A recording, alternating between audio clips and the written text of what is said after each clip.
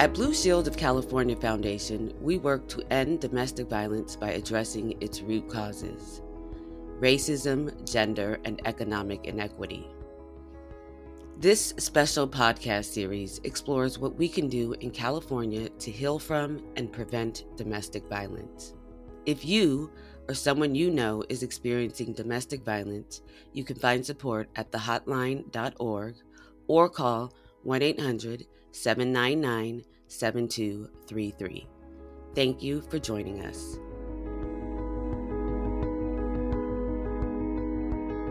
Welcome to Let's End Domestic Violence, Heal, Restore, Prevent. I'm journalist Bonnie Boswell. I'll be speaking with today's leading domestic violence prevention experts about how we can break the cycle and end domestic violence in California. Today, on our first episode, Breaking the Cycle, I'll be speaking with Sonya Aadam, the CEO of the California Black Women's Health Project, and Vanessa Perez, Executive Director of Time for Change Foundation.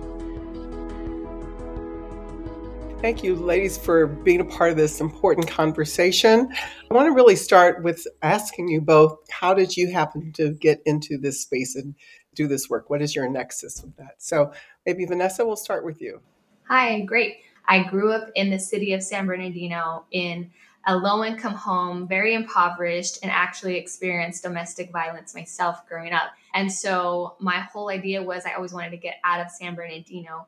I happened to come across a flyer for an internship at Time for Change. So I decided to apply and I got accepted to the internship. I fell in love with the work that we did. And now I am the executive director. So it started 11 years ago as an intern, and here we are today. Very good. Thank you so much. What about you, Sonya? How did you get to this space? Well, similarly to Vanessa, I came into this work because of my own experiences as a childhood survivor of domestic and family violence and community violence.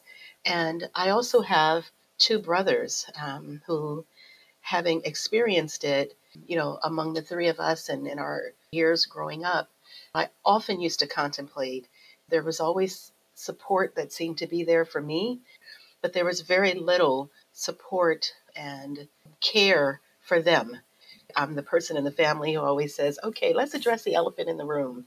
Now that we're all 50 plus, discuss it frequently at different settings because of how it impacted our own lives, as well as what we see across our community and in our family, continuously. We know that this is a situation that is prevalent, and it's important for us to kind of be conscious of how do we talk to our own children about it? How do we continue to raise our own voices around it? And so I came into this work really from that experience. So we want to really start off also talking about what is domestic violence, because the more I thought about it, the more different explanations I had for it. And I want to know from you as a professional, how do you define it, or do you have borders? So Vanessa, let's start with you on that. Domestic violence can also be referred to as intimate partner violence. It can be defined as, a pattern in any behavior in any relationship that is used to gain or maintain power over an intimate partner, right? It involves not only intimate relationships, it could be familial experiences as well. So any abuse that is physical, sexual, emotional, it can even be psychological or economical, right? Actions, threats, anything to influence another person, right? So essentially, domestic violence is any form of abuse that can cause harm to another person, whether it be in an intimate partner relationship or even amongst family members. You know what? I won't even add anything to that because I think that it's well said, certainly, Vanessa. But I also think that we work so hard to define it, and yet there's so many complexities to it. Even the way she described it, you can thread that further and further, from sort of each sentence that she said. So I think we stay there, and we just continue to be sure that we're looking at violence as abuse. Exactly. Yes, I've been thinking about it a lot myself since looking at this topic, and I was thinking about the verbal abuses that happen that are, quote, subtle, but not so subtle, right? and the messaging we get just as women, I would say, in one sense, but also the men get to a corollary of that. So there's this, all these different variables and really affect how we think about ourselves, number one, and think about other people. One thing, Bonnie, I think I guess I would probably add, because we talk about sort of the abuse and the power, but I think maybe we don't talk about the fear. So there's the the presence of fear and anxiety and the stress that anytime you're in a relationship and there is the level of fear and stress and anxiety, insecurity, that is brought on by your presence with someone else. I think that that's a form of violence, a form of domestic violence. Yes, I hear you on that. And, again, this intergenerational approach that people are getting to take now and having more of, and both of you have had that personal experience and what that means and how you actually are able to address it within a family is very, I don't even know, I'm just trying to think about how one even begins that process, because I think probably there's a lot of self-editing if you're in a family, there's abusive things happening. You may not want to rock the boat. I mean, how often does that come up in terms of the intergenerational conversation about how does one feel safe to talk about it? In a family environment or even in an intimate partner environment scenario, you're looking at this historical and contemporary conditions that are impacting, what is happening in our relationships. And I'm going to speak more specifically in Black communities across the nation in California, and I sometimes say particularly urban Black communities, where you see historical long-term disparities across so many issues. I mean, everything. I mean, it's like you can just sort of stack them high. And the challenges and the experiences of violence, personal violence, in our communities is connected, it's intersected with sort of all of the other challenges and the economic challenges, housing challenges, experiences with, law enforcement.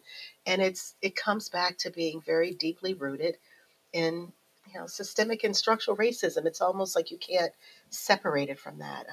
Dr. Andrea Welsing, who heads up the Office of Violence Prevention in Los Angeles County, gave a presentation, and this is almost 10 years ago, and it was the first time that I had ever heard someone say that violence is a public health crisis. And in some ways, I felt that the public health department was more talking about community violence and that we see the sort of street violence, gun violence, etc. But in listening to her over the years, I know that it also very much includes domestic family violence. And in our Black communities, the intersection of those three is rooted in the history of our presence in this country, 400 years of coming here in violence, having years of experience being enslaved people and experiencing that level of violence, and then post-slavery and those conditions that contribute to pain and angst in a society, and pressures and stressors that cause sort of a blow up to our hearts and our minds and our souls. Being in a situation of pressure obviously tends to result in something that's explosive. And so I look historically at the things that have brought us to this place. And then I look currently at what could change. It isn't just policy and interventions related to violence itself. It's a need for a full myriad of changes and interventions and investment and care of communities. And I experienced violence, as a child in my family, and I watched that happen across our generations. So I saw it, in my parents, and I saw it even with my grandparents, and I saw it with women as the perpetrators. I saw it with the men in my family as the perpetrators. I saw the violence happening across siblings and between cousins. I mean, I saw it in so many facets that for me, it began to make me really realize that there are these intersections that happen. You really can't distinguish them and separate them as easily as you might be able to in maybe more traditional society. So I think intergenerational approaches are absolutely necessary, particularly in a Black community, because you can't separate, that violence that is occurring across the lifespan. Of course. Vanessa, what about you? This idea of this intergenerational approach, and is this a health equity issue as well as a public health issue? Could you speak to that? Definitely. So when you look at people of color and Black and Brown communities, we are taught from our mothers, who are taught from our grandmothers, right? And so forth, that what happens in our home stays in our home and it's nobody's business and we can't talk about it. And so our grandmothers are telling our mothers that this is our family, these are our husbands or whomever, and you got to stay with them and you got to be in it, right? And you don't tell anybody your business. So providing a safe space outside of the home where women can feel like they can come and really talk about it without being in fear of their life, right? Without fear of retaliation or further abuse, not only for them, but for their children. I can say as a child, growing up in that, I was very little, and my siblings, we all experienced it different. It affected us all differently.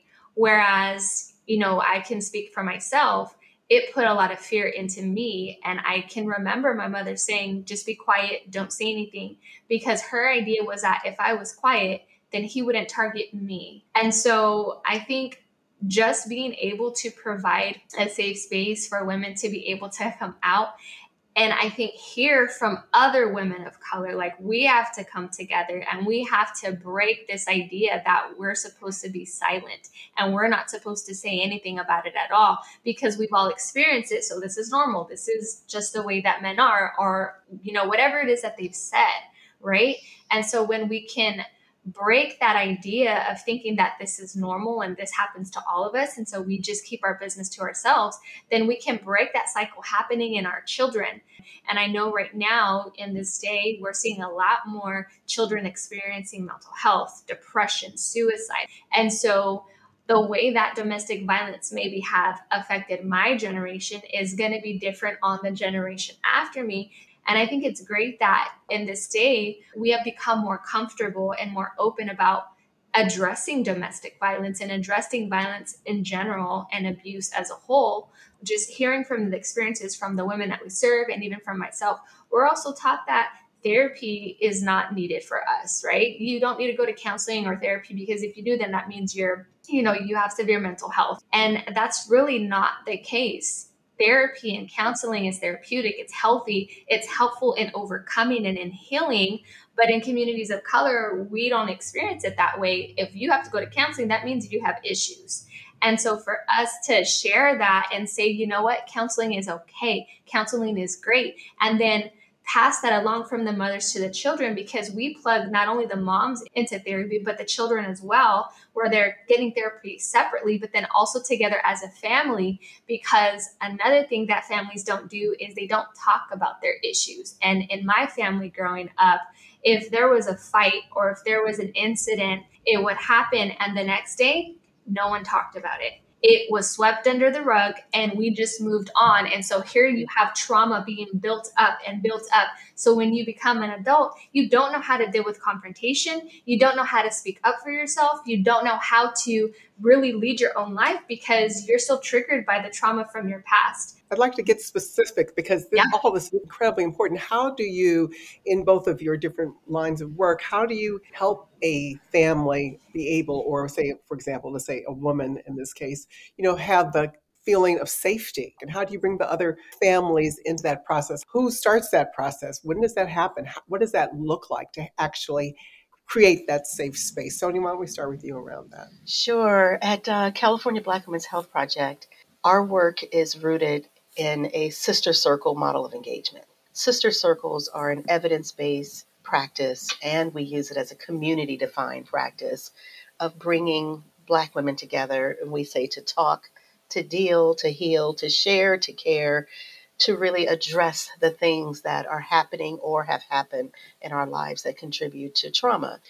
And particularly where personal violence is concerned, we are able to open up spaces, for safe spaces for our sisters to come together and to address these issues and to address them not only from an experiential place, but from an advocacy perspective, from a place of looking at how do I work as an activist and an advocate to support prevention of these types of experiences in our community? And what we were able to do, because I participated in a fellows program called the Reimagine Lab, where I was able to work with several other individuals to begin looking at new and innovative ways to address this violence in our community.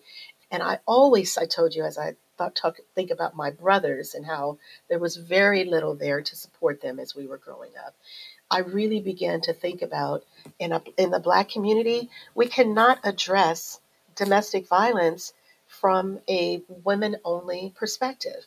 In our community, that violence is so complex, and data shows that Black women disproportionately experience intimate partner violence, but it also shows that Black men disproportionately experience intimate partner violence. And so I was able to work with a group of other fellows and to really dig deep and to contemplate what would it look like to begin to look at an innovative approach. And that innovative approach really began to center the experiences of Black men and boys in intimate partner violence. And to say, as a women's organization, Black women's organization, we can't do this without our men. We are so intricately connected in these experiences that the only way we're going to begin to address them is to do it together. So we created a program, and we have created brother circles similar to our sister circles, which men had been asking us for decades. What about the brothers? When are we going to have a circle?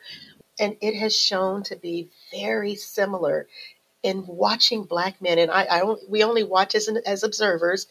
And we have watched men in these similar circles where they come together to talk, to deal, to heal, to share, and to care around the violence experiences in their lives. And I have seen amazing transformations. And it has resulted in men now going out, and the boys, the young boys, have gone through these circles, going out and then beginning to have open conversations with their family, with their friends, with their spheres of influence. And that really is showing us that we're going to change the narrative on this. The training of Black men and boys to be advocates and activists around violence prevention, in my view, is innovative. It is even revolutionary. And it is showing that Black men and boys are lifting up their voices. We see it because what we do is we invest in spaces and places where Black men and boys are already coming together. So that could be sports, that could be fraternities, barbers. We work with cowboys, any place or space where Black men are already actively involved. And so overlaying violence prevention and having real, honest, heartfelt conversations about their own experiences, which really 90% of them say they have never discussed this. So yes, so let's, how do we move forward, Vanessa, to really talk to policy people in the field? What would you like to see happen from a policy perspective that's not happening, whether it's at the state level or the federal level? How do we move the ball forward? So Time for Change Foundation, not only do we provide direct services, but we also do advocacy, civic engagement, and we teach our women to be leaders. We teach them how to speak with elected officials and express their personal experiences as well as introduce bills. I think having those connections to elected officials and those relationships are one, but I think the implementation and the work on the ground is also just as important as getting the bills passed. And so we see that elected officials have this level of influence. They have them in their local districts. And so I think incorporating that partnership, not only in the process of turning a bill into a law or addressing an issue, creating resolutions, but also continuing to back up the work that we're doing in the implementation process, because it's one thing to change a law, but when municipalities and the people on the ground receive those changes, are they really doing the implementation work to make sure that the said law is actually having an effect on the ground and in the community? And that's where we really need to see that partnership follow through. So that way we can ensure that the work that we're doing to get these laws passed and changed and implemented is not only just one thing being done. It's not just a checkbox, but it's also, okay, now let's see it in action. Let's see it happen, because that's giving us the permission to change. But the work to actually change, it takes a lot more effort because people don't like change and you have to get used to stuff, right? And so if we can continue to partner together and ensuring that the implementation is being done and that the culture of how we operate and effectively impact our families and our communities is done in a cohesive way, then we can have that impact that we actually desire. Exactly. I think that's really well stated because you need both aspects of this. So, Sonya, you have a magic wand. You want some changes. You want some policy initiatives. What's your ask? What are you looking for? Top of mind for me on the need for policymakers to help to support prevention efforts in domestic and family and community violence really centers around investing in community-defined evidence practices. We call them CDEPs, Community Defined Evidence Practices. And it's because I believe that investing in those practices gives us an opportunity to use policy to expand, opportunities for communities to look more deeply, within their own cultures, their own spaces, and their own experiences, so that we are not having to just sort of build across the board or, I call them mainstream policy changes. But this allows community organizations, it allows trusted messengers, it allows for innovations to happen that are culturally defined, that are rooted in our own experiences. And I often like to suggest that in Black communities, especially Black women, we are a tend and befriend kind of people. We look at ourselves, I believe, in a more collective advancement. We move together. Group models of care, group models of experiences, I think are very impactful. And so the opportunity for a policymaker to develop legislation that invests more deeply in community practices. And so even in areas of violence prevention and domestic, family, and community violence, I think it's important for policymakers to invest in community solutions. Together, we can continue to not only bring awareness, but bring solutions. And that's what we're doing. We're providing solutions that help heal families, make them whole, and help them to become thriving. We're breaking generational curses of violence. And so we're doing this together. And it takes a village. And it really is going to continue to need all of us working together to really bring these solutions and end violence for our families and our communities. I want to talk a little bit about what multi-generational prevention looks like. I want to play a clip from a mother who participates in programming with the East LA Women's Center with her 3 children. Here's what she had to say. I've learned coping skills with my kids and how to be more patient with them, try to understand what they're going through as kids and growing into preteen and teenage years. I've learned how to deal with myself and the patients that the breathing techniques they've showed me, the counting techniques to sit back and think and relax before you react to a behavior, and to communicate with our kids. I would say that this is why families need our help. There are tangible solutions that we can provide to families that are impactful and that actually work. And this mother, she didn't have those skills before. She didn't have those coping skills. But now that she does, she's able to change the trajectory in her lineage to more open conversations and to more therapeutic responses to emotions, to anger, to violence. And doing so, she's providing a healthy, productive way for her family to grow together. We're providing mothers the opportunity to change the course of their lives and their children's lives. And now children can grow up with the tools that they need, that they don't learn from school, that are not just originally taught to them. And they're able to use these skills in life and actually be successful. Is there any more that needs to be said than that?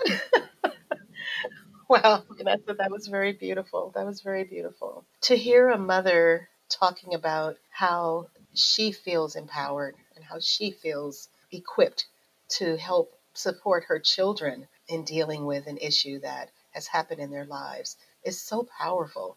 It feels so enriching. And to know that she learned that in a program is what this work is all about. I mean, we are changing lives. We are changing lives for the next generation. And I'm so proud to be a part of this work. It just means everything to me.